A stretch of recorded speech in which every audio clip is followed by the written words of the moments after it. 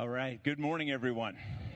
All right. It's great to have you here for this season of worship that we're going to enjoy together. So just a couple of announcements real quick. We have a baptism service in 3 weeks. It's very likely that if you desire to participate in that service, you need to make sure you're signed up for that today so that we can have the meeting with you and discuss what baptism is about.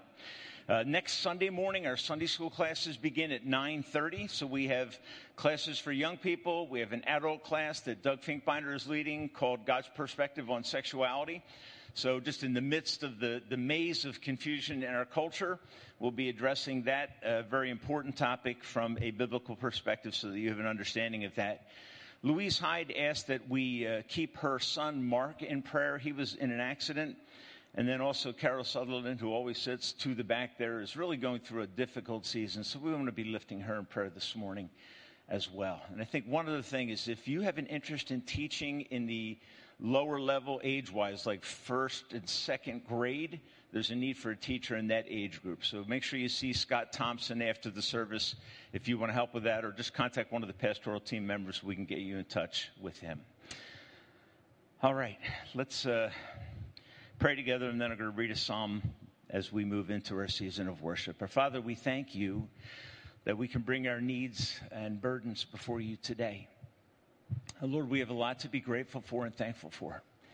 Each one of us that's here is probably enjoying some reasonable level of health and able to come out and enjoy this service together. I pray for those that are watching online, that your blessing and favor will rest on them as well. I pray for James as he brings your word this morning, that it would come with clarity and with the appropriate level of conviction, repentance, and change of our hearts so that we will be, Lord, more for your glory. Let your word do that work in us today.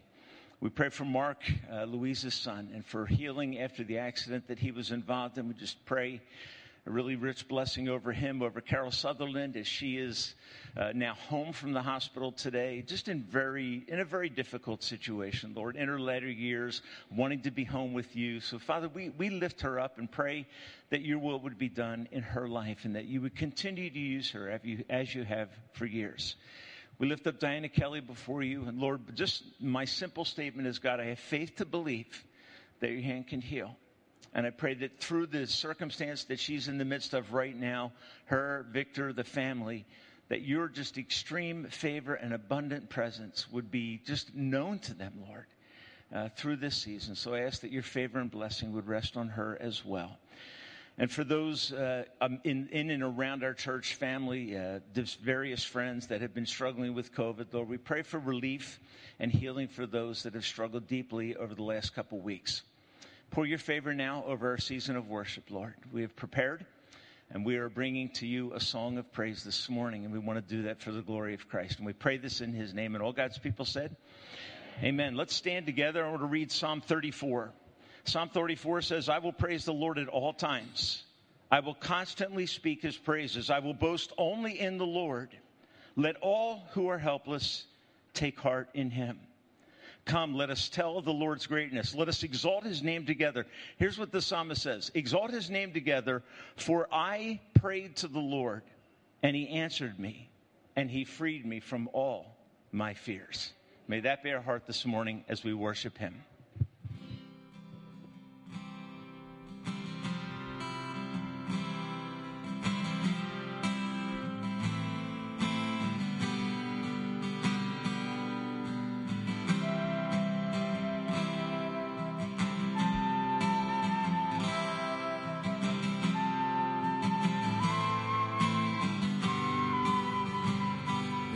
A name who reigns without contention, whose power can't be questioned or contained. With humble faith,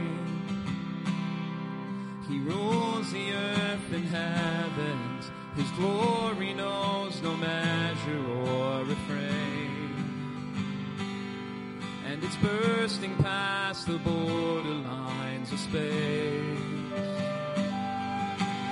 Jesus, enthroned upon the praises of our heart.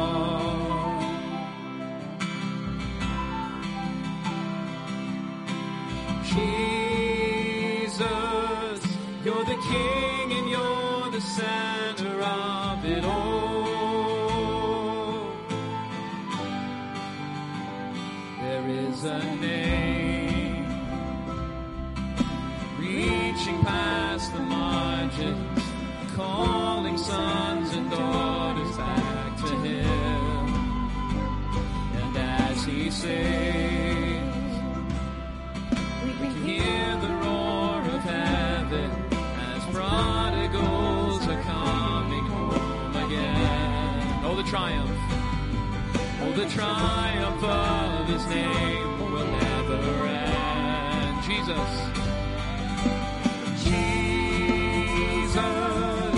enthroned upon the praises of our heart.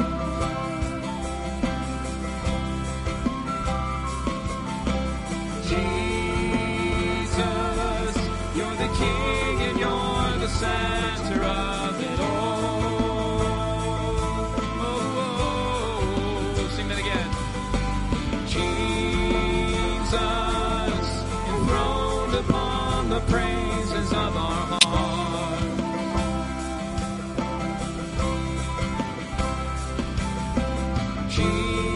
Jesus, you're the King and you're the center of it all.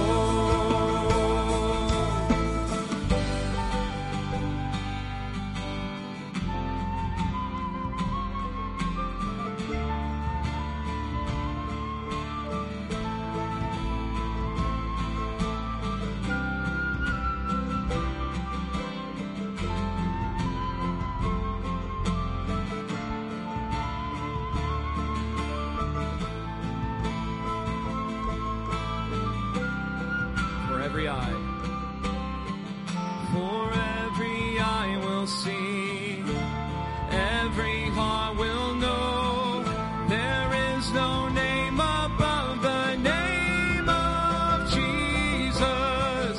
Death could not hold Him down, no grave could keep Him bound. All sin and sickness bow to the name of Jesus. For every eye will see, every heart will know, there is no name above the name of Jesus. Death could not hold Him down, no grave could keep Him bound. All sin and sickness bow to the name of Jesus.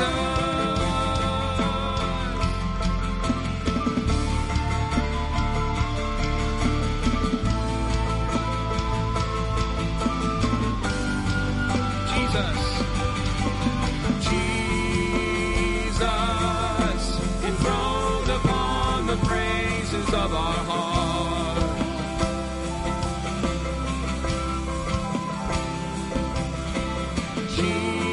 Jesus, you're the King and you're the center of it all.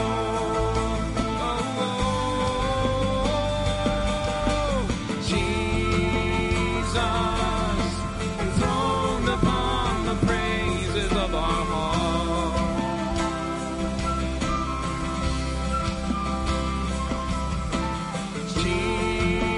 Jesus, you're the King and you're the center of it all.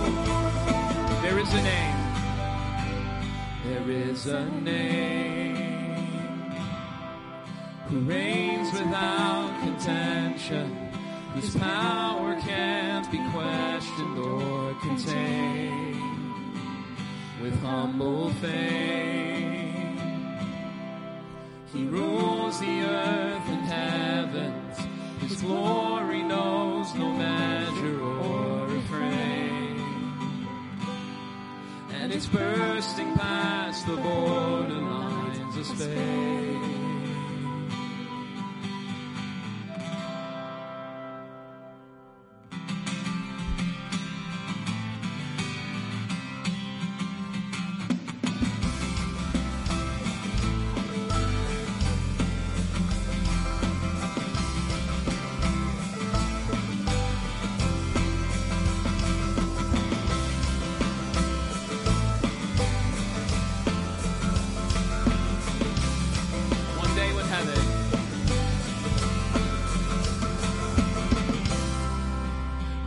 day when heaven was filled with his praises, one day when sin was as black as could be, Jesus came forth to be born of a virgin, dwelt among men, my example is he. Living he loved me, dying he saved me, buried he carried my sins far away, rising he justified, freely forever, one day he's coming, oh glorious day, oh glorious day.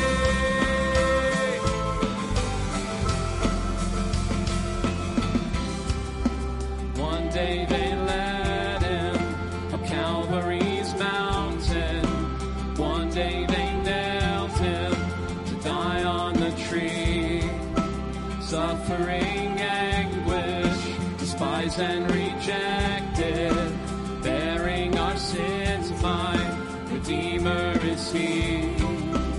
One day the grave could conceal him no longer, one day the stone rolled away from the door, then he arose, o'er death he had conquered, now is ascended, my Lord evermore.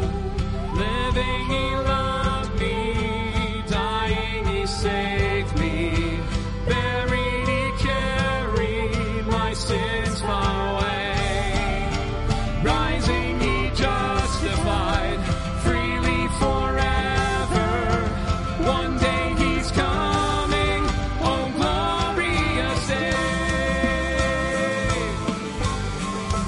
oh glorious day, oh glorious day, oh glorious day.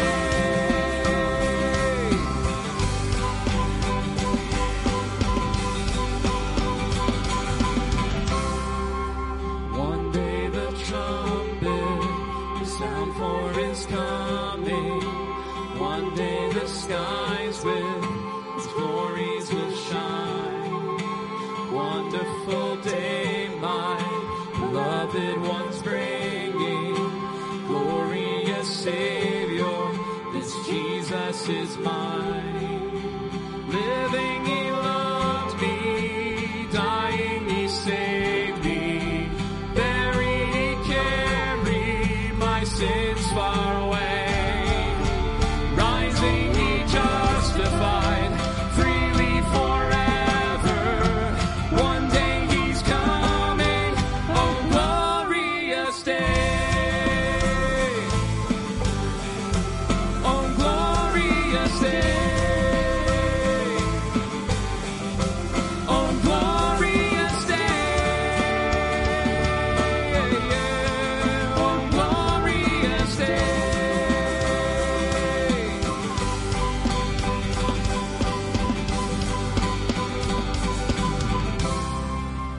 One day the trumpet will sound for his coming, one day the skies with his glories will shine, wonderful day my beloved ones bringing, glorious Savior, this Jesus is mine.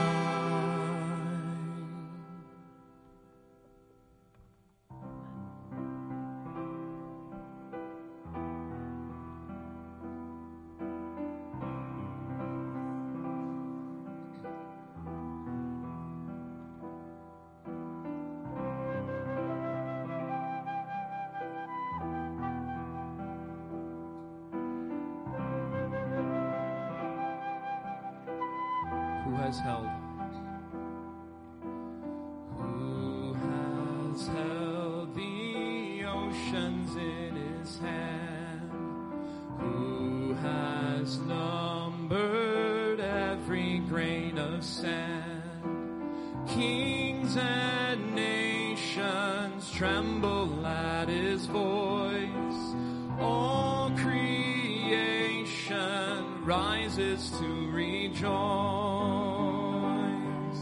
Behold our God, seated on his throne. Come, let us adore him. Behold our King, nothing can compare. Come, let us adore him.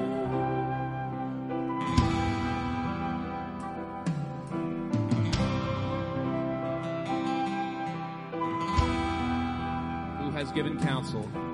Who has given counsel to the Lord? Who can question any of his words? Who can teach the one who knows all things? Who can fathom all his wondrous deeds? Sing it out to him. Behold our God, seated on his throne. Come, let us adore him.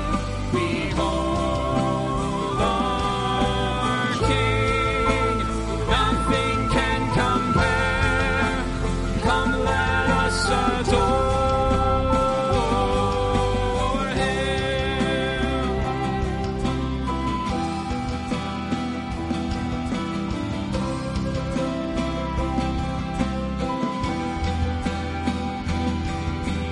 Who has felt the nails upon his hands, bearing all the guilt of sinful man? God eternal, humble to the grave, Jesus Savior, risen now to reign. Behold our God, seated on his throne. Come, let us adore him. Behold our King, nothing can compare. Come, let us adore him.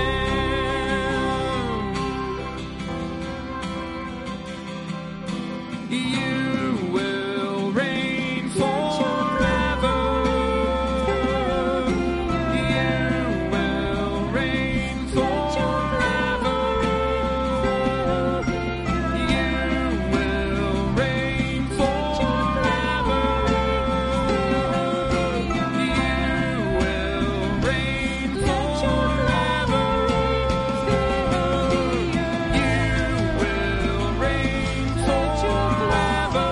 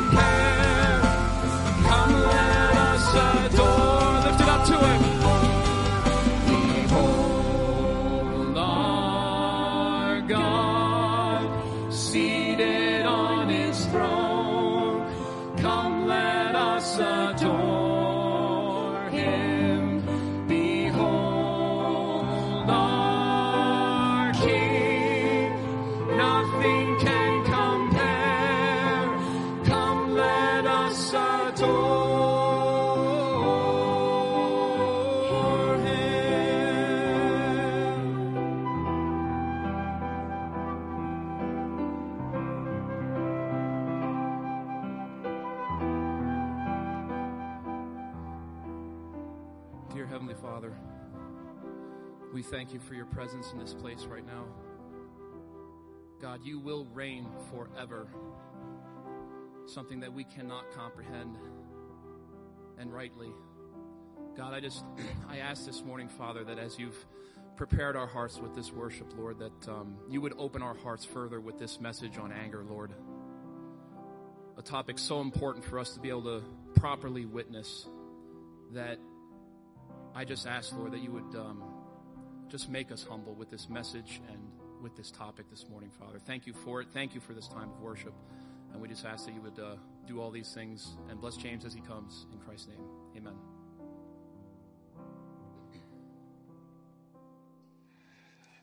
Children, you could be dismissed for junior church.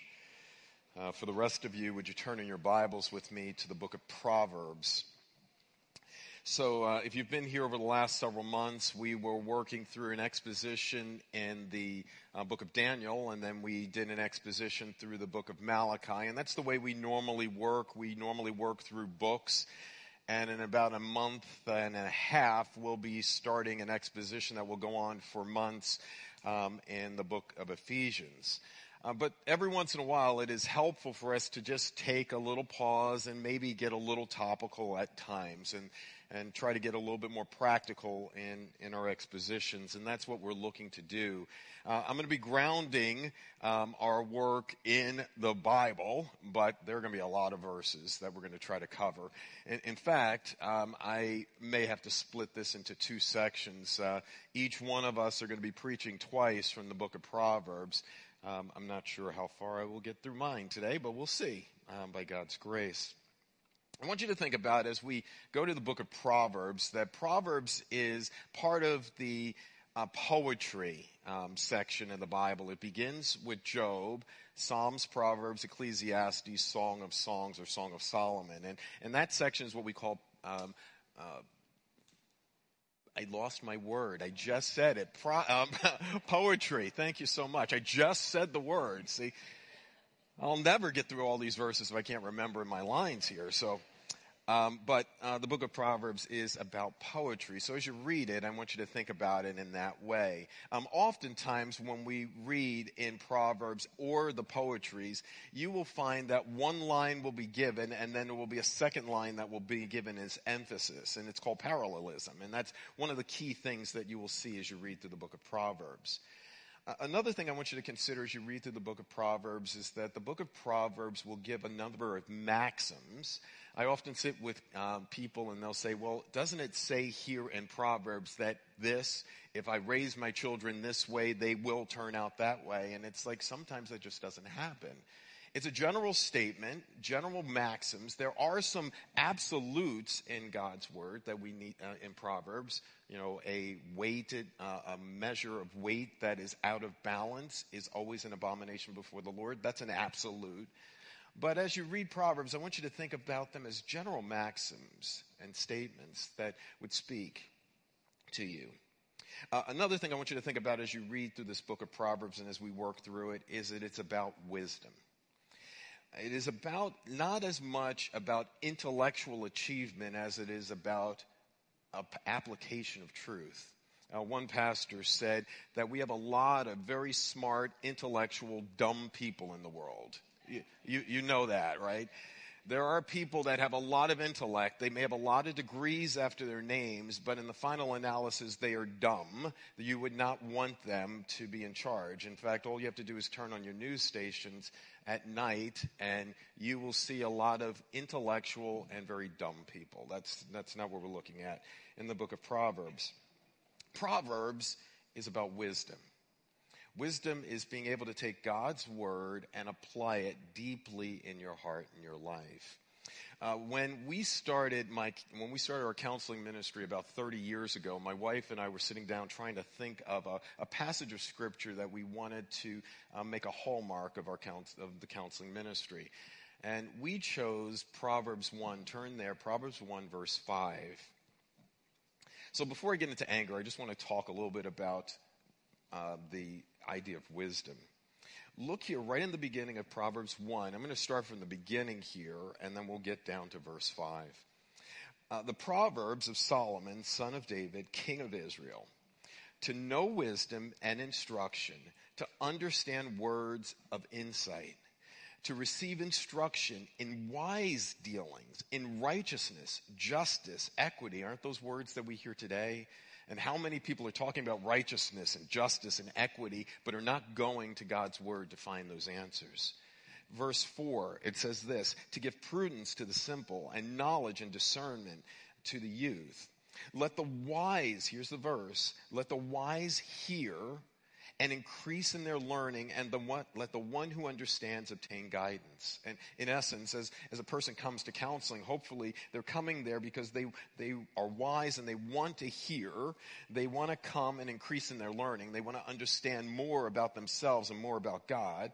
And then the one who understands will obtain guidance, that hopefully their spiritual leader, hopefully me in that case, am guiding them in a God-honoring way because I'm bringing them back to the Word.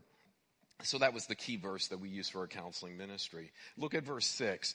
To understand a proverb and a saying, the words of the wise and their riddles, all the things that are there. But here's the foundation. This is covenant living. This is it right here. Verse 7. The fear of the Lord is the beginning of wisdom. Fear means reverence or respect or awe or worship of God. It's the beginning. It's the foundation of knowledge. Fools despise wisdom and instruction. So as you think about this book of Proverbs, remember that it is about wisdom. I want you to remember that there are maxims that are there that I want you to also remember it is about not just intellectual ability, but application in your life. And as each one of us, as Tim, Doug, and I take topic areas from here, I want you to do me a favor. And I want you to, as I go one finger out, three fingers point back, because this topic has been an area that I have struggled with in my past, and I could still struggle with in my present. So I ask that you look at this as a mirror, that you put this up as a mirror in your own life. I really don't want you focusing on the person sitting next to you, because it's very easy to focus on their anger or somebody from your past anger. I want you to focus on your own, because this is one of the major topic areas. You know, some people repress their anger. They stuff it. They deny anger's presence in their lives. And in doing so, they become unhealthy and their relationships break down. Some people suppress their anger, and what they do is they may acknowledge that they're angry, but they stuff it in a certain way. Other people explode in their anger. And when we tend to think of angry people, we tend to think of the person that yells and screams and slams doors and breaks things and punches holes in walls, as I know that some of us have done.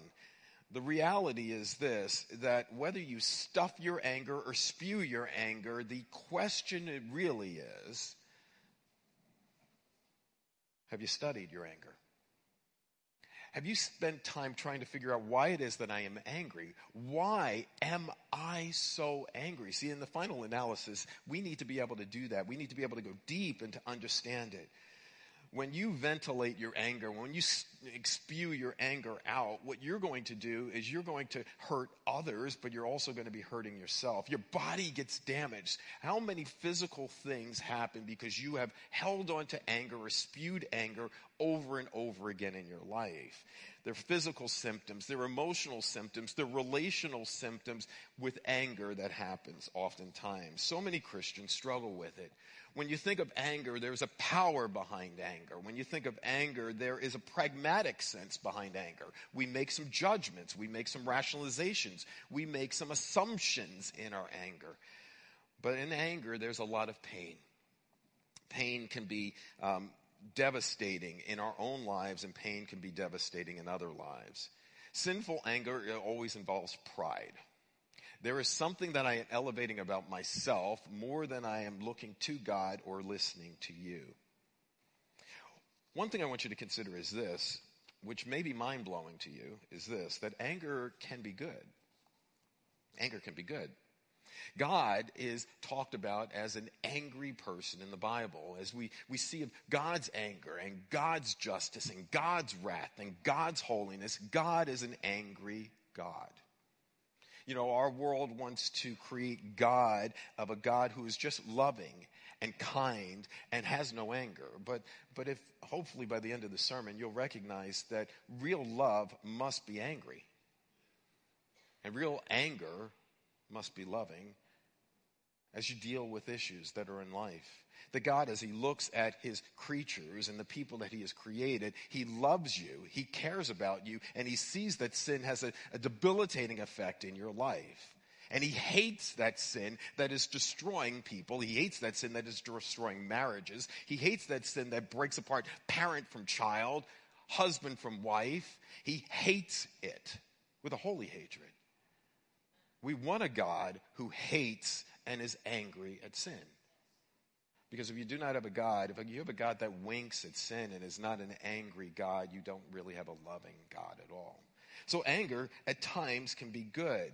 Anger, as one author, there are two books that I will tell you up front that I really would encourage you. I use in my counseling ministry, so I'll just get them off the bat here.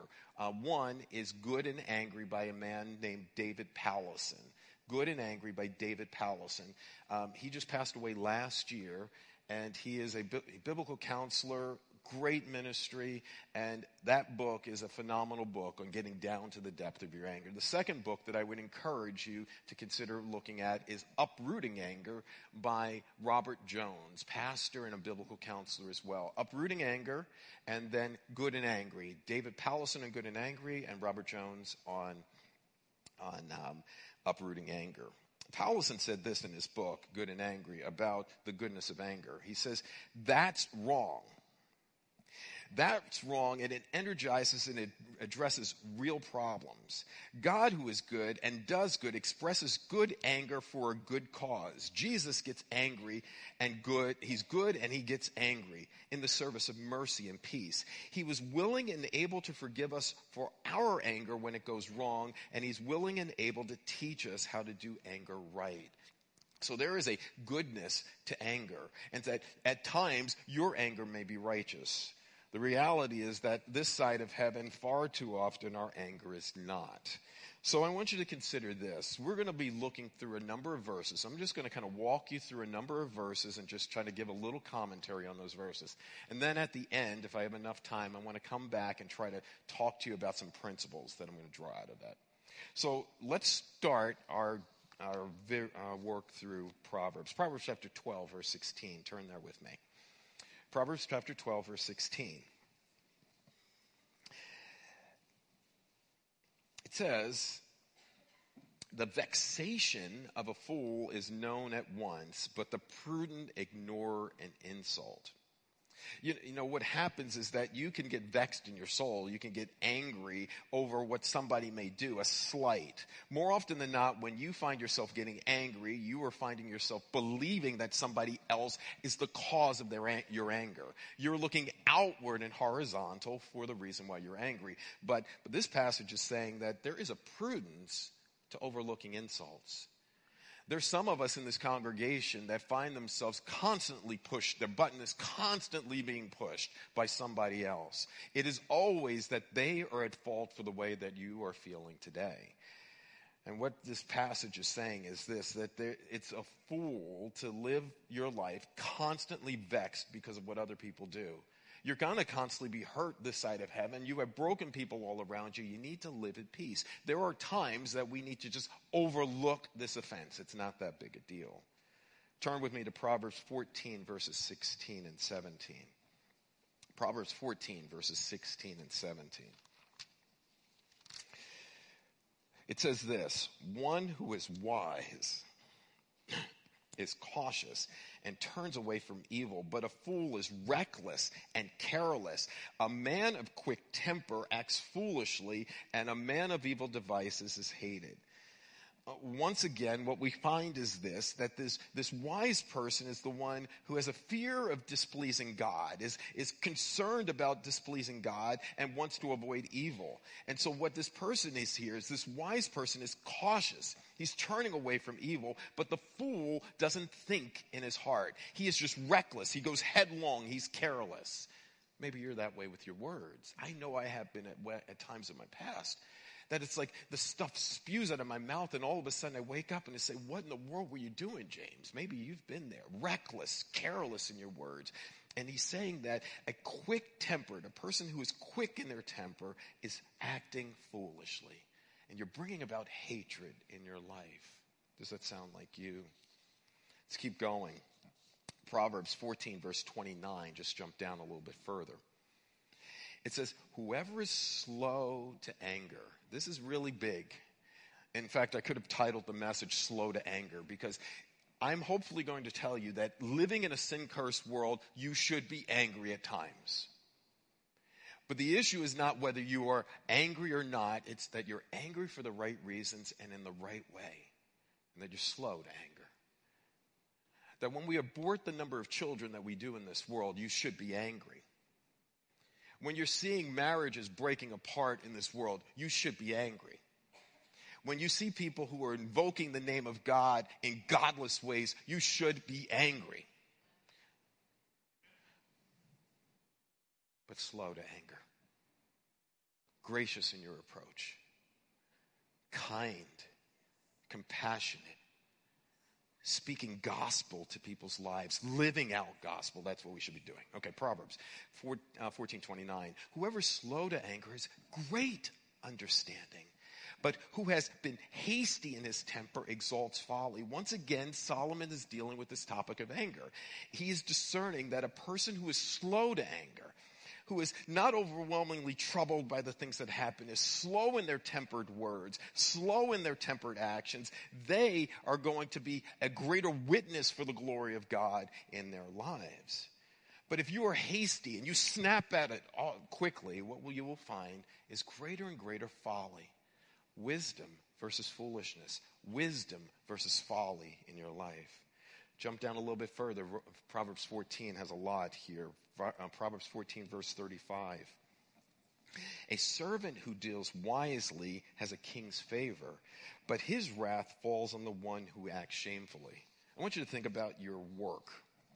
You go to work, and you may work for a boss that is a non-believer. You may work for a boss who is not a good person. But the reality is this, that God has put you under that person at this moment in time. And what you are called to do and what I am called to do is to live in a God-honoring way, regardless of the circumstance. See, when we are looking at that boss and then treating that boss wrongly, all we're doing is modeling exactly what they're doing to us. But if now we're representing Christ and we're representing his grace in your life, what's going to end up happening is that you will have an opportunity to be a light in the midst of this dark place. Turn to Proverbs 15:1.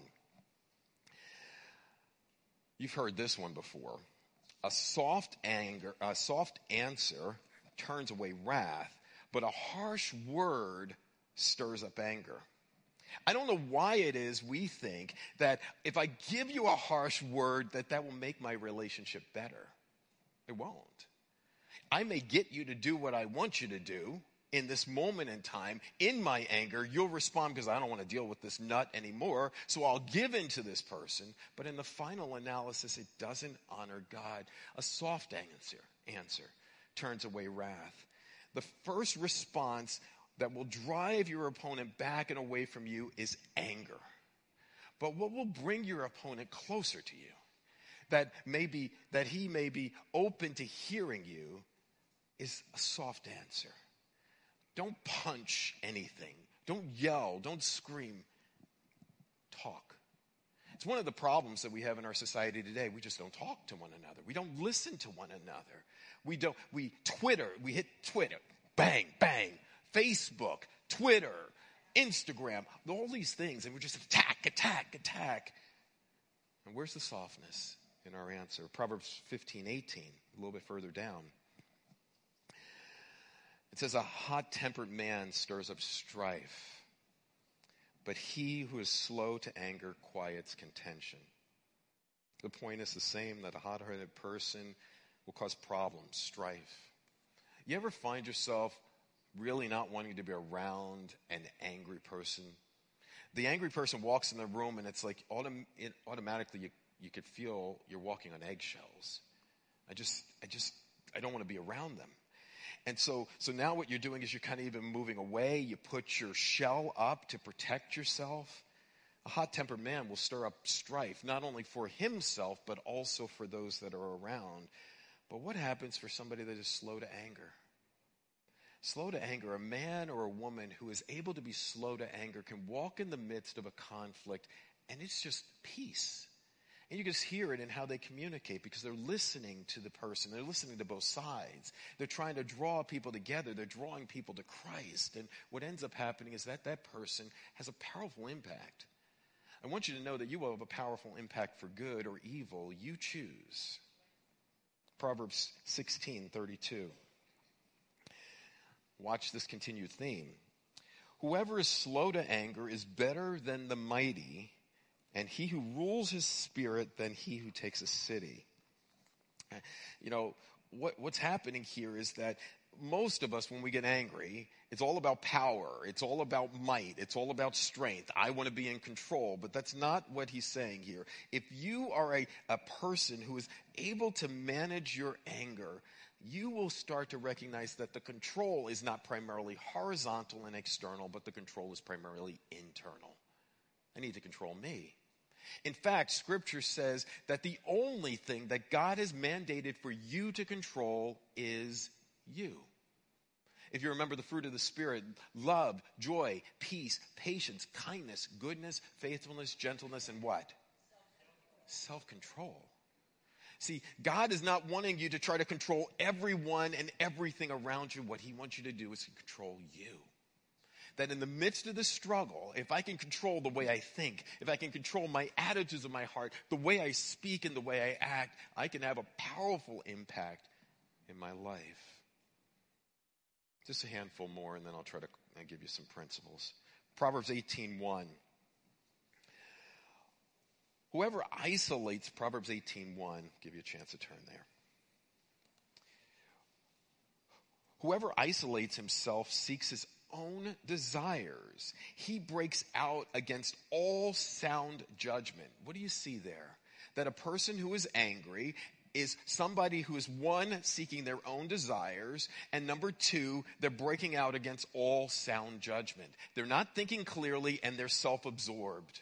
And that's where I am in the midst of my sinful anger, and that's probably where you are as well. Proverbs 19:3 goes along the same lines. It says, when a man's folly brings his way to ruin, his heart rages even against the Lord.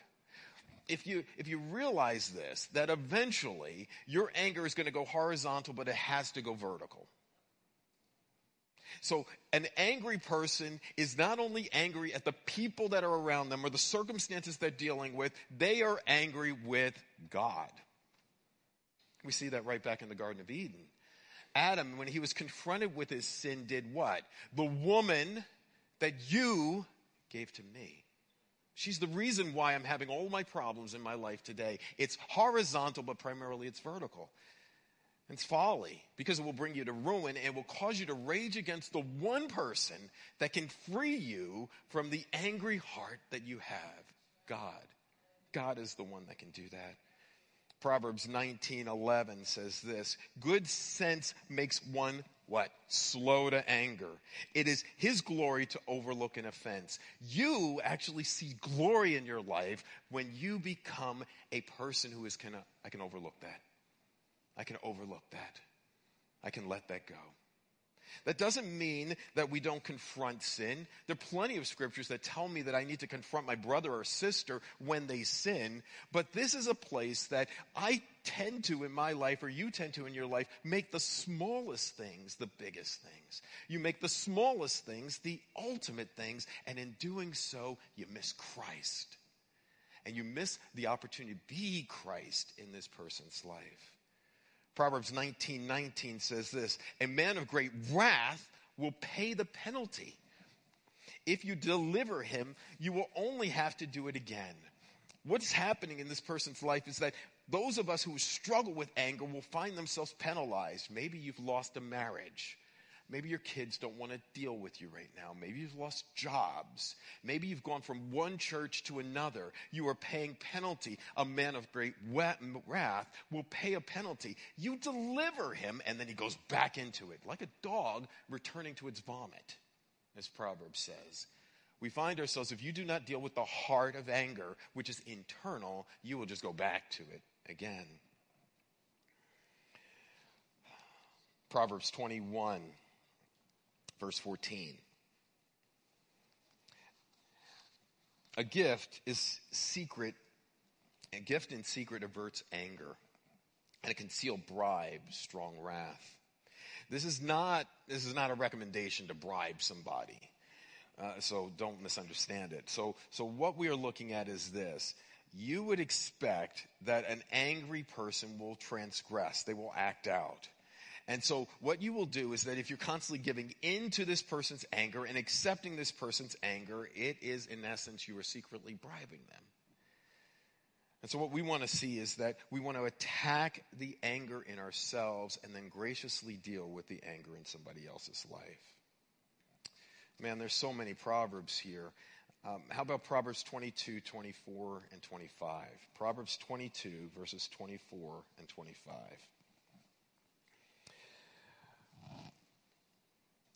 Make no friendship with a man given to anger. Wow. Nor go with a wrathful man, lest you learn his ways and entangle yourself in a snare.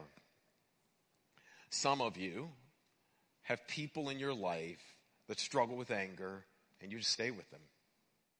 Teenagers, young people, some of you have people in your schools that are bullies. And so you tend to think that I won't be bullied if I go with this person. Be very careful. You may have to deal with some temporary struggles in your life, but I will tell you that if you make friendship with this person, you will become modeling after this person. This person, whoever has your ear has your mind, whoever has your mind has your heart, and whoever has your heart has your life. Two more and I'll end my section here. Boy, there's so many good ones. Proverbs 29, verses 8 through 10. Proverbs 29, verses 8 through 10.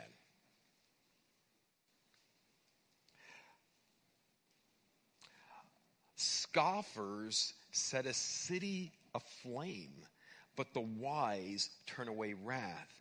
If a wise man has an argument with a fool, the fool only rages and laughs, and there is no quiet. Bloodthirsty men hate one who is blameless and seek the life of the upright. There is power in scorn, and there is power in anger, and that danger of anger is that it will go out and attack. And I want you to know this, that if you are in the kingdom of the wise, you may find yourself this side of heaven being attacked. Don't be surprised at the fiery trials that are coming upon you, as though something strange is happening to you. If they persecuted me, Jesus said, they will persecute you. So I want you to know that we live in a world that is full of scoffers. We live in a world that is attacking those who are wise. They are saying that what is wise is foolish, and what is foolish is wise. Last one here. Let's jump to Proverbs 30, verse 33. Interesting one. Proverbs 30, verse 33.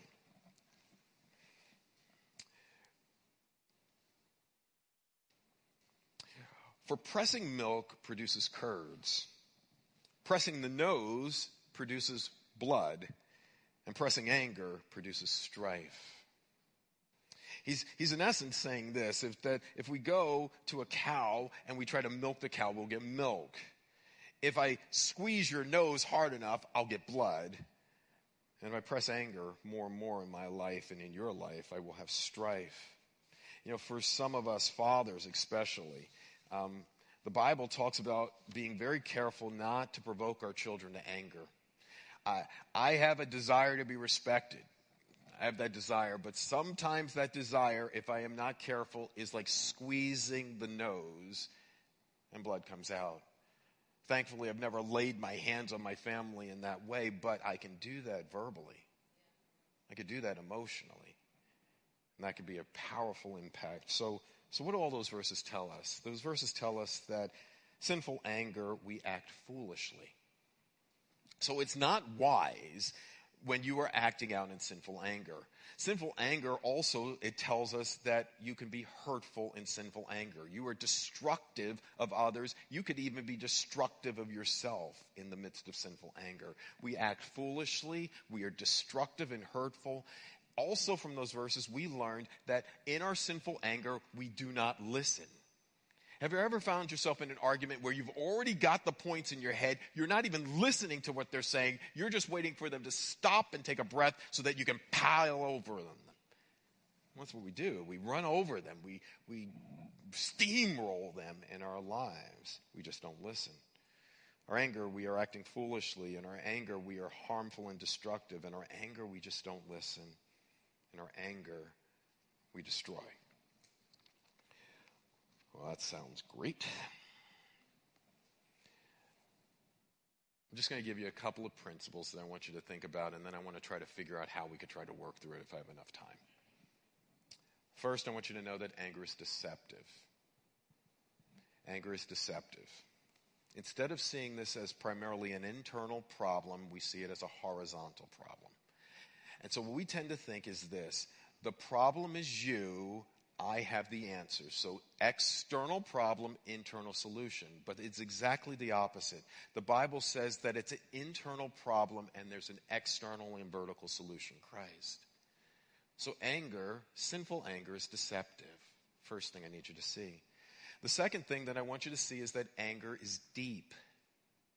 It is not just about the surface things that are happening around you. It is about what's happening deep in your own heart. In James chapter 4, it says, "What causes fights and quarrels among you? Is it not this, that your passions are at war within you?" At that moment in time, even if I want to be respected, at that moment in time when I become sinful, I want to be respected more than I want to love you. I want to be respected more than I want to love God. And that is a major problem because I am putting myself as God in that person's life. That's a problem. Anger is deceptive. Anger is deep. Anger is destructive. We see that in this passage. It just destroys other people, destroys relationships. But anger is like a disease. It's like a malignancy. What you will find is this: if you struggle with anger, you will have other sins that will happen in your life.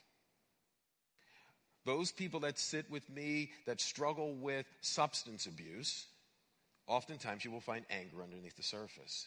Those men and women that struggle with lust, you will oftentimes find anger underneath the surface. Those people that steal and do other things, all those external sins that you will see, I will ask you to think down. More often than not, if you peel it down deep enough, you will find a root of anger.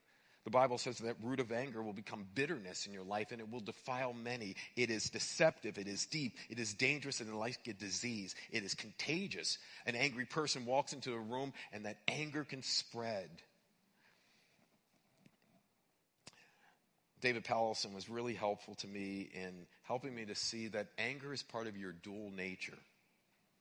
Every single person I'm seeing in this room was created in the image of God. So God stamped his image in your life.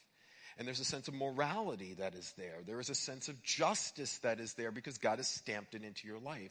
And if you are being led by God, or at least the law that has been stamped in you, you look at things in this world and you say, that is wrong.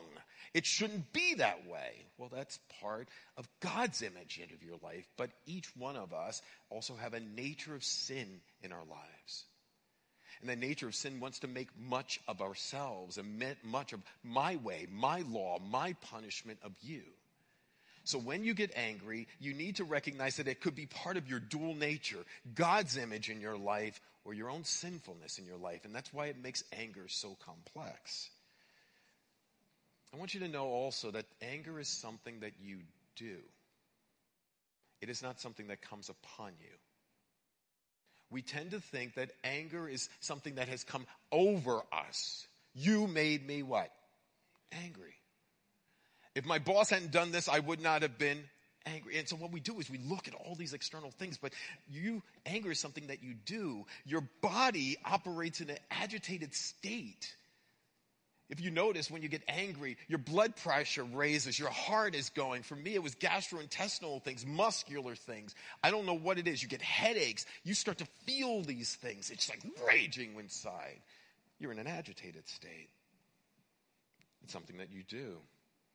Your emotions operate in a hot displeasure. You're displeased. You're distressed. You are troubled about the things that are happening around you. It's not just the physical things that you struggle with. It's not even just the emotional things that you struggle with, but I want you to know this. Your mind in the midst of anger is in a judging mode. You're all of the aspects. We have a police officer over there. We have all of the aspects of the criminal justice system, right? So you've got the innocent victim. You see yourself that way. You've got the detective and the investigator. You've got the DA. You've got the judge. You've got the unanimous jury. You've got the jailer, the punisher. All of that is you in the midst of your sinful anger. You see yourself as right and them as wrong, and you are judging them in your mind. So it's the feelings that you have. It's the physical things that you struggle with. It's the mindset that is judicial. And it causes you to act. The deepest problem with sinful anger is that you think you're God. And you're not. Powelson offers some of these questions. He's really great at this. He asks this question: when you get upset, what do you want? What does the desire mean to you? Why does the thing matter so much to you? I will sit with clients and they will tell me a week after an argument, they can't even remember what led to the argument. I can tell you at that moment in time, the thing that they were arguing over was not ultimate. Because if you cannot remember what caused you to get so angry, you're missing something.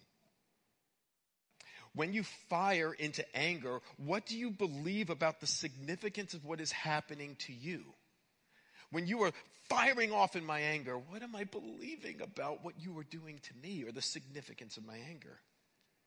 I love this one. What are you afraid of?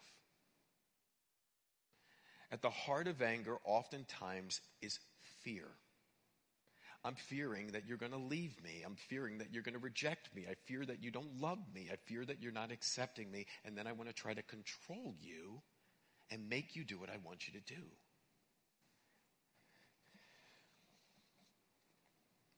So anger is deep. It's deceptive. It's dangerous. It's like a disease. It's something that you do, but it's about desires. I want. I want to be respected. Is there anything wrong with that? Not initially. But anger goes wrong when that desire becomes a demand. I must have.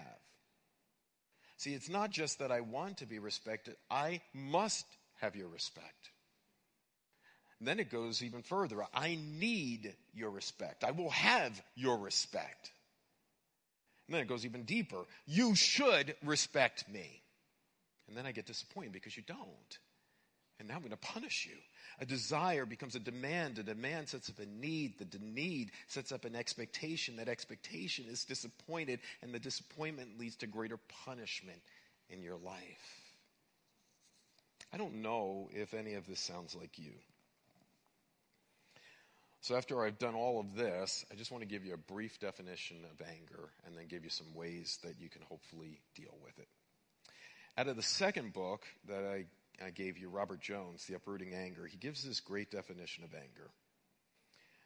Our anger is our whole personed, active response of negative moral judgment against perceived evil. Let's break it down. Our anger is an active response. Once again, it's something that you do. It's an action. It's not something that comes over you. It's something that you're doing. That's so important. It's not a thing. It's not a fluid. It's not a force. It's something that you are doing. Second, it's whole personed. It means that your entire being is engaged in this anger. It's not just the physical things that you're having. It's the mental, it's the emotional, it's the spiritual things that are at work in your heart and your life. It's whole person. It's active, it's whole person. All of this works in conjunction. That's why some secular psychology will work only temporarily, because what they will do is they'll give you skills to master the thing externally, but they can never get to the heart. They can never expose the pride. They can never expose the need for Christ in a person's heart. What they will do is they will give you some temporary measures, but it won't work. Your anger is active. It's a whole person. It's also about a negative moral judgment. You're making a judgment about somebody. You're judging the way they think. You're judging why they said it. You say, I look good today. Yeah, why are you saying that? You say, I look bad today. Why'd you say that? It's like always constantly looking deep down in this person's heart and judging them negatively. Do you do that? If you do, and if you find yourself just judging people over and over again, the Bible says this: believe the best about this person. Love believes all things, hopes all things, endures all things. Love never fails. See, it's the heart of a person who loves and believes that person and leaves the rest to God. Let God expose the evil in this person's heart. It's not your job to do so. It's whole person. It's an active response. It is a negative moral judgment. It responds against something, or I should say someone. And whatever we are judging, we are perceiving that to be evil in this person's life. So how do I deal with this? Why am I so angry? I'm so angry because there's something happening within me. The person that is acting out against me may be sinning, but that person is exposing me. We often talk about triggers, but I want you to consider this. People trigger you, but it is your trigger. Did you hear me? People trigger you, but it is your trigger. There is something underneath that they're exposing. My lust for respect is exposed when somebody doesn't give that to me. It's a lust issue. And it's evil and wrong. Is it wrong as a dad to want to be respected? No. But when I make that the ultimate, it is deadly. It's destructive. It's dangerous. Okay, so let's try to figure out how we could fix this. I want to give you an acrostic I love. Those of you that work with me know I love acrostics. So here's the acrostic. Read. R-E-A-D. Read. Recognize the emotion. I want you to do this for me, that in the midst of your struggle, one of the things I needed to do, and my family knows this, I used to struggle badly with my anger. Now what I do, sometimes I'll just kind of remove myself from the room, not to punish them, but to protect them. I need to leave the room and say, okay, James, what is it that you're feeling right now? Sometimes I'll have somebody confront me from the congregation, and it's like I just bite my tongue. James, take a deep breath. What are you feeling? Recognize the emotion. Ken Sande, in his work in relational wisdom, uses this acrostic really well to help us to understand how we can manage emotions. So I'm going to ask you to do that. First, I am angry. I am frustrated. I am feeling insecure. I am feeling opposed. I, not you, me. Recognize the emotion. E, evaluate the source. The source is always within you, not outside of you. The outside is exposing the internal. So when you're talking about sinful anger, the reason why I'm getting sinfully angry is because it's me that's the problem, not you. Not that you're not doing wrong. Maybe my children were acting in disrespectful ways. Maybe this person was acting in sinful ways towards me, but that's not the issue today. The issue for me is me right now. I need to evaluate the source of my anger. The source of my anger is me right now. I want something more than I want the glory of God and your love in my life. Recognize the emotion. Evaluate the source. A, anticipate the consequences. I want you to anticipate that, James, if you don't bite your tongue, if you don't respond in a loving and kind and gracious way, oh no, James, I've seen this story before. I don't want that record to play again. I don't want that movie to play again in my life. Recognize your emotion, evaluate the source, anticipate the consequences, and then direct your anger, the energy of your anger, in a godly way. Can you imagine if you could just get those principles down and that you could recognize that I am a sinner, Lord, and I am feeling these feelings, and this is coming from me. And Lord, I am making much of myself, and I'm trying to put myself in your place in this person's life. I'm trying to change them. I'm seeing myself as completely innocent and them as completely. And when you start to see the gospel, you could deal with sin in your life. So let's talk about the gospel as I close. I want you to think about being gospel-saturated in your marriage, gospel-saturated in your homes, gospel-saturated in your relationships. And what do I mean by that? First, I want you to know this, that God's anger for your sin was placed upon Christ. That God had the right to pour his wrath and anger for your sin upon you for all of eternity. And what he did instead was he said, I pour that upon my son.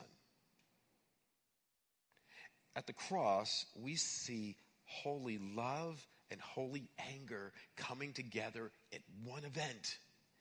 God's great love for you and God's anger at your sin was poured upon his son for you. So when you think about your anger, I want you to think about this, that God poured his anger for your sin upon his son. Second thing I want you to keep in mind is this. God not only poured his anger upon his son to forgive you, but God's anger is given to you in your life to disarm the power of sinful anger in your life. He wants to free you from sinful anger. He doesn't just simply want to forgive you, he wants to free you. That when Christ died on the cross and rose victoriously for you, he wants to capture your heart and he wants to draw you to faith in him, and then he wants to make you more like him. God's anger also protects us from the pain of other people's sin. How, James? Because if I can constantly think about the fact that, as Jesus did, he didn't revile, he didn't attack, he entrusted himself to his Father, who judges justly. So that you may attack me, but in the final analysis, you will either come to faith in Christ or you will be punished for the sin that you've committed. I can leave that to God. And I could pray that you will come to faith in Christ.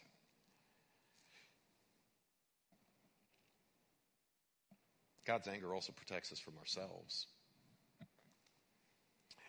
I have probably caused the majority of the problems in my life, and I can give you a lot of people that have hurt me in my life, but in the final analysis, most of the mess-ups in my life are because of me. And God's anger at those sins in my life has protected me from me. So let me close with this. Remind yourself of the cross. You do not deserve anything from God. You deserve actually wrath from God, and God has poured it upon you, upon his son. There's a depravity that is within you, a sinfulness that is within you. Stop looking at the sins of others. Start to look at your own sin. And remind yourself of the beauty of the gospel. That in the beauty of the gospel, God has set you free and has forgiven you. You remember the parable that Jesus gave. This parable of this man who owed $1 bazillion to this king. He probably stole it from this king.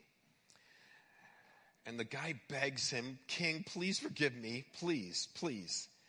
And the king says, I forgive you. I let this go. I release you. I cancel the debt. Now that guy leaves and finds somebody that owes him money. He owes him 1/3 of a year's wages.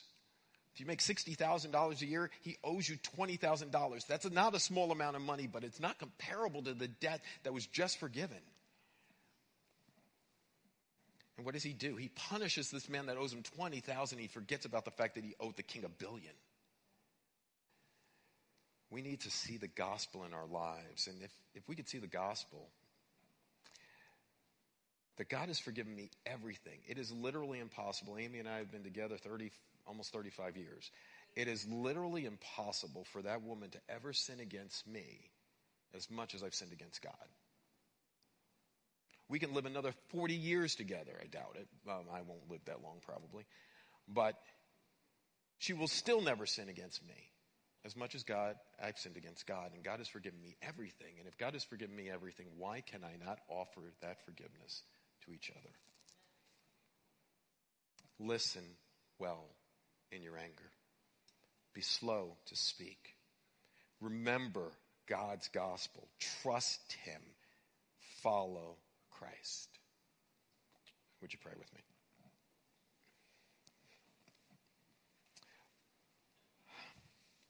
Father, there is so much here, and I hope I didn't feel like a fire hydrant to people here. And if I did, I pray that you would help them to grab onto what is most important for themselves. What is most important for us to do is this: to stop looking outward at the evil that is around us before we look inward. Scripture tells us to look at the log in our own eye first before we ever deal with the speck in somebody else's. It's interesting that Jesus used that analogy. If I really looked at the thing as big as a log in my own eyes and looked at the other person's sin as a speck, maybe I would handle them differently. But we do exactly the opposite. We deal with their log and we see ourselves as a speck. Please forgive us. Lord, thank you for your mercy to us. Thank you for your anger, which is good. Help us to display an anger towards the evil that's around here in a good way. Father, help us to be more importantly focused on the anger that's within our own hearts, the sin. Father, thank you for your Son, because what he did for us is that he came out of the throne room of heaven and he came down here on earth to live a life that we could never live. He died a death that we deserve. He took your anger upon himself. Praise you, Lord. When Satan tempts us to despair and wants to tell us of all the guilt that's within, help us to look upward and see him there, who made an end to all our sin. Because the sinless Savior died, my sinful soul is not only forgiven, but it is counted free. And God, you're the just. You're satisfied to look on him and pardon me. Do that for us today in Jesus' name. Amen.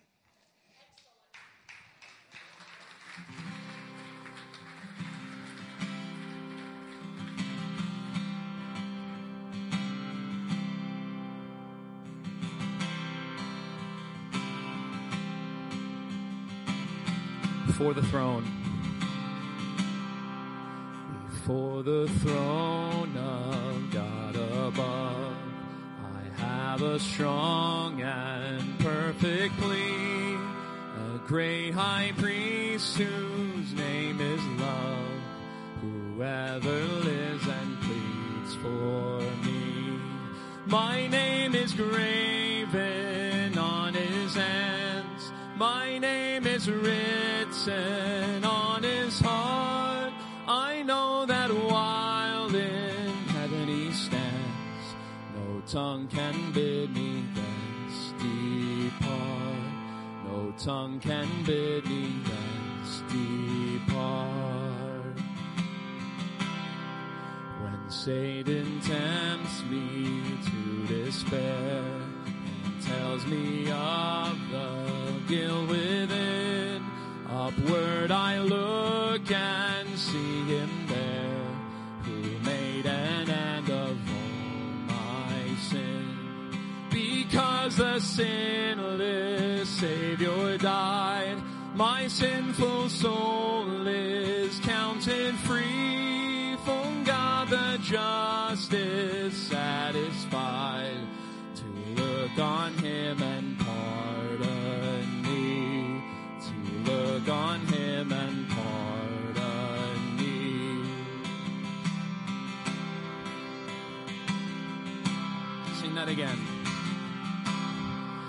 Satan tempts me to despair and tells me of the hill within. Upward I look and see him there, who made an end of all my sin. Because the sinless Savior died, my sinful soul is counted free. For God the just is satisfied to look on him and pardon me. To look on him and pardon me.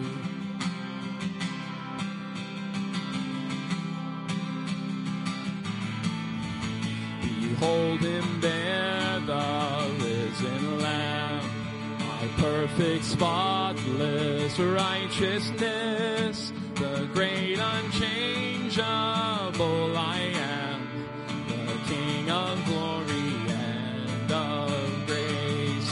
One with himself I cannot die, my soul is purchased by his blood, my life is hid with Christ on high, with Christ my Savior and mine. One with himself I cannot die, my soul is purchased by his blood, my life is hid with Christ on high, with Christ my Savior and my God, with Christ my Savior and my God, with Christ my Savior and my God.